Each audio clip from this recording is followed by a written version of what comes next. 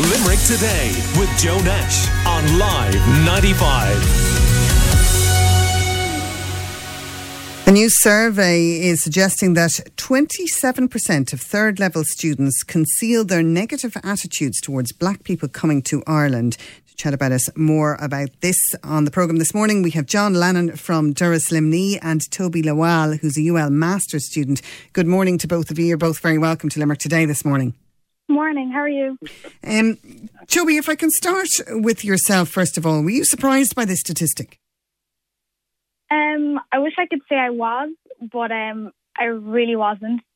In terms of the Black Lives Matter protests and kind of the wave of support in Ireland as well as abroad, I kind of felt amongst my age group there was a lot of jumping on the bandwagon, you know, just to show that you care, show that you show support. And then once the momentum kind of dropped, it was kind of back to business then. Everyone's forgotten about it. Do you think that the Black Lives Matter protests have caused more people to look at their own behaviours or how they can combat racism, or have we just moved on? Definitely. I do think it's a subject that a lot of people were kind of nervous to talk about before for fear of offending anyone. But I definitely think that's a conversation that is happening more now. And I think, if anything, that's an improvement because it shows that on one level that there's more awareness amongst not just my age group, but also the older generation too.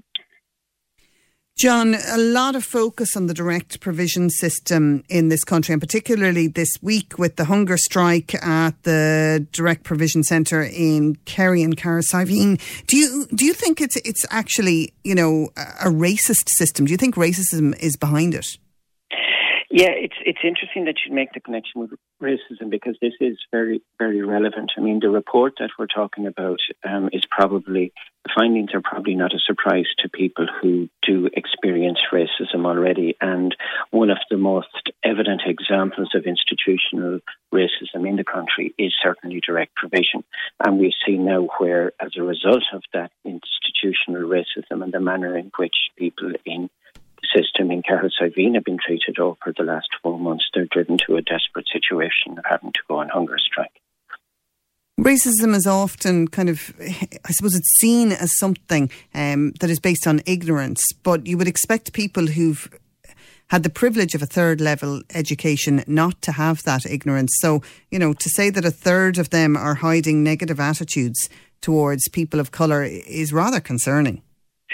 Absolutely, but we'd often hear about parents who are outraged about something a child would blurt out in public that they would appear to be shamed or embarrassed about, but on the other hand, the child may be hearing that at home and it's saying it and something that is racist.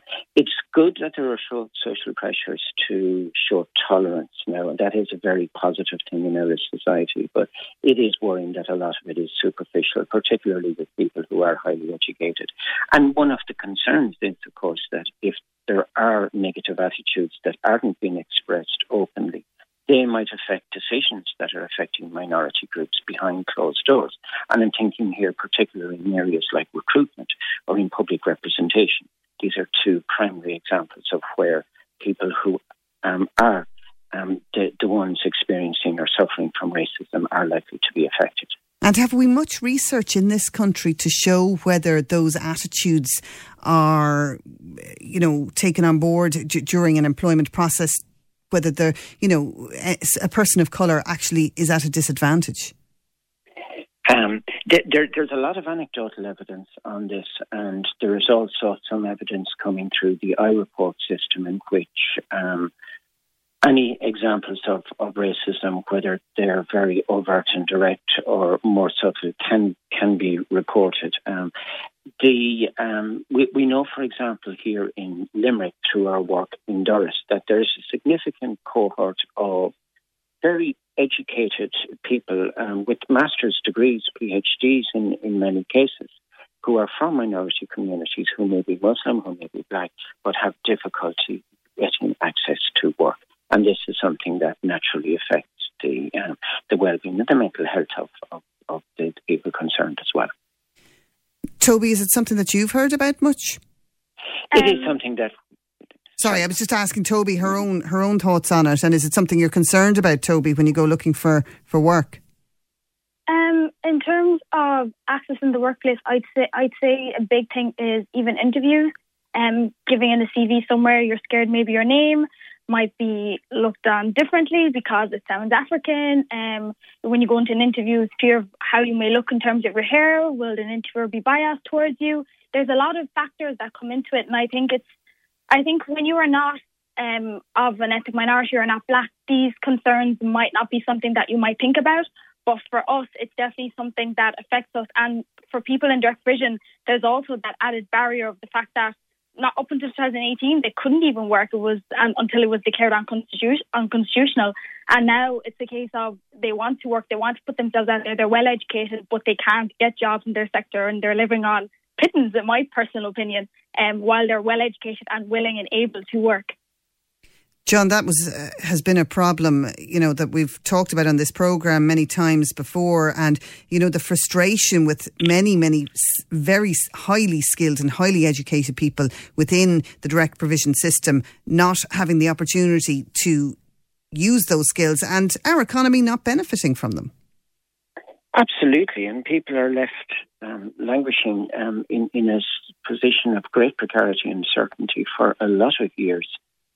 In direct provision here in Ireland. I mean, we are failing many people who come to the country seeking international protection.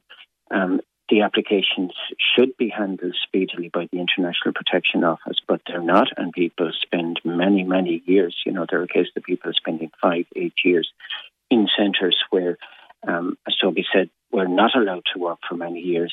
Many of the people who are in direct provision are still not allowed to work. And even the ones who are permitted to work find it very difficult to get access to work. So, for example, if you're in a direct provision centre in Carrick-Siveen, or if you're in one in Lister and Varna, it's extremely difficult to get access to work. Toby, you're encouraging people to support the residents of the Skellig Star Direct Provision Centre in Carrick-Siveen. Can you tell us a little bit about what's going on there and your initiative? Well, as people should definitely know by now, there is a hunger strike happening in the hotel in Kerry. And for me, it was the need to raise awareness about direct provision, because I feel like there's a lot of misinformation about what it is, what it entails, the whole process behind it. So from my point of view, I wanted to kind of scale it back and kind of put out a video that gives a simple explanation of what direct provision is, how these residents are affected. So I came up with this idea to kind of raise awareness, which is called 5 minutes, €5, 5 people. So I basically asked people to take 5 minutes to educate themselves on direct provision, either by looking at the Massey website, which has amazing information, very accessible, as well as Doris Lumley. Donate €5 to Massey, as they are helping these residents in the centres, and as well encourage 5 people that they know, be it friends and loved ones, to also educate themselves, because it's so important. And I feel like ignorance about the system is what is allowing it to continue and to allow these people to be treated the way they are, which is completely unfair. And with that as well, Massey actually are running a back to school drive. Every child is your child. I don't know if you've heard about that, but it's an ongoing fund to help children in direct provision to get school supplies such as folders, stationery, backpacks, school uniforms. So if people can't donate, I would definitely encourage them to donate these items to their local centres, because these people need them. And living on 38, 80 a week is not going to help a parent who has 4 kids to pay for school books, uniforms and all of that. Yeah, and that's something that Every Child is Your Child is a programme that we have covered here on Limerick Today in the past. John, I remember, as Toby was saying there, I remember once donating a pair of large football boots. My son has very large feet, to the charity shop up there on Wickham Street that's specifically helps with educational supplies. And the woman, when I dropped them in, got so excited. She said there was a young kid from Zambia who called to the shop every morning, or every Saturday morning, looking to see would there football boots that would fit him. But he was a size 11. You don't find them very easily. And it killed me that we'd had them sitting in the utility, for a few weeks, that he could have been out playing football. It's a basic thing that a lot of people don't realise. The joy of being able to kick a ball. A young kid mightn't be able to do that simply because they're not on enough money in the direct provision centre system. Absolutely. I mean, it's extremely difficult. In fact, it's impossible for parents to be able to buy something like football boots for kids. But there's another problem as well, which is the institutionalised and the restrictive nature of the direct provision centres. So if that child is living in a centre for years where they have barely enough place to do their homework or no place to play outdoors, they can't invite friends back for a party or even just to hang out with them. It becomes impossible for them to grow up in the manner in which a child should be allowed and should be able to grow up here in this country in this day and age. And the manner in which people who do come to Ireland seeking international protection it's horrendous. I mean, we look back on this in the future and wonder, how did we allow this to happen, given what we have in our past with regard to the Magdalen laundries?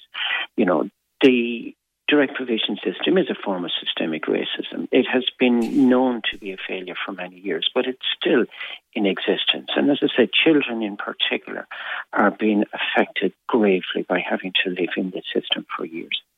Toby, do you think that the reason that we allow this to happen is because we don't yet see the new Irish as part of our society in the same way as maybe other countries that have had dealt with immigration for many more decades than Ireland has, that we haven't really embraced the new Irish as openly as other societies? I definitely agree with that, even from just social media, with a lot of people commenting saying, well, if you don't like it, then go back to your country. But I'm also an Irish national as much as I am a Nigerian national. So Ireland is my country. Ireland is my home. I think some people forget that an Irish person does not have to be white. They can be black. They can be from any nation. It doesn't matter. And I think people have yet to kind of understand that. Even university students, I've had people say, oh, well, but where are you from originally? But no, Offaly is my home. Like, I recognise Ireland as my home. I'm Irish, so like just as much as you are. So I just think there's a lot of reluctance to accept that Irish people can come in all shapes and forms, and I think that's definitely something that we need to speak about in schools, especially with children, because I personally don't believe kids are born racist. I think racism is a taught thing, and I definitely feel in schools and classes it should be something that is pushed as a topic, a subject to talk about, because I feel like in Irish culture there might be a fear of not wanting to offend people when you say certain things, but I feel like the more we avoid the subject and don't talk about it, the more prejudices will be allowed to carry on. Do you think young kids growing up in direct provision centres whose parents are struggling to get the lunch boxes, the pencil cases, the school bags, all that kind of thing, that on top of all of that and the fact that they can't attend birthday parties like their friends can, on top of all of that, are they experiencing name calling and that kind of racism as well? Oh, I definitely would agree with that. And even just last night I was just reading, I think it was an article about just the racial profiling of direct provision children, and it honestly broke my heart, because it was something saying about them being dropped at school by the centre bus and being made fun of. They usually bring Nutella sandwiches to school, and children's like, oh, we know you're from that place. Things like that. A child might not understand exactly why they're being singled out, why they're being othered, but that's how it starts. And it's heartbreaking, because children are so innocent, and to make them feel like they're less than because they're living in the centre, it's really baffling to me. Okay, we've had somebody get in touch with us to ask you what you think, Toby, about this call to ban books like To Kill a Mockingbird and other books because of racial slurs in them. I think Huckleberry Finn and those kind of books as well were mentioned in the past. I actually studied To Kill a Mockingbird at junior cert level, and at the time, to be quite honest, I was uncomfortable listening to my English teacher read it out in class. And now when I've educated myself more, I kind of realise it just portrays a white saviour complex. If you notice in a lot of movies, there's always the white character who saves the black man, or is the black man's, in like kind of, how would I call it, moral compass. And I think that's a wrong portrayal to have. And to be perfectly honest, I definitely don't think that should be a book, personally, that should be in the Irish curriculum. Okay, John, your thoughts on that? Would you agree? I think we have a lot of work to do in the country just to recognise and understand racism and understand how we treat people who may look or sound different to what we have traditionally understood as being Irish. As Toby said, being Irish can mean a lot of different things nowadays. We have Black Irish people, we have Muslim Irish people in the same way as we have Catholic people or people from other faiths or other skin colours. So I think we have to do an examination right across the board here. We have to look at our school curriculums. We have to look at the training for teachers. We have to look at all of the other institutional settings. We have to look at the Gardaí. We have to look at the manner in which hate crimes are treated in this country. We have to look at recruitment process and employment in companies. So, yeah, we have a lot of work to do. And we have a government committee set up at the moment which is aimed at putting in place an action plan against racism, and we need to ensure we get this right now in Ireland. Was the Shelbourne Hotel right to remove the statues in front of the hotel? Did you see that? They had two slave girl statues that have been there for decades upon decades, and they've been taken down now.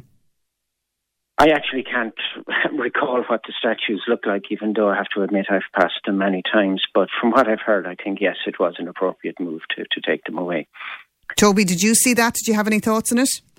No, I actually didn't see that, but I do think it was a good move to take them away. I think maybe the majority of people might not have paid attention to the kind of historic meaning behind it, but I definitely do think it kind of shows support as well, because we can't be a country that says we say no to racism, yet we have statues up of these kind of individuals.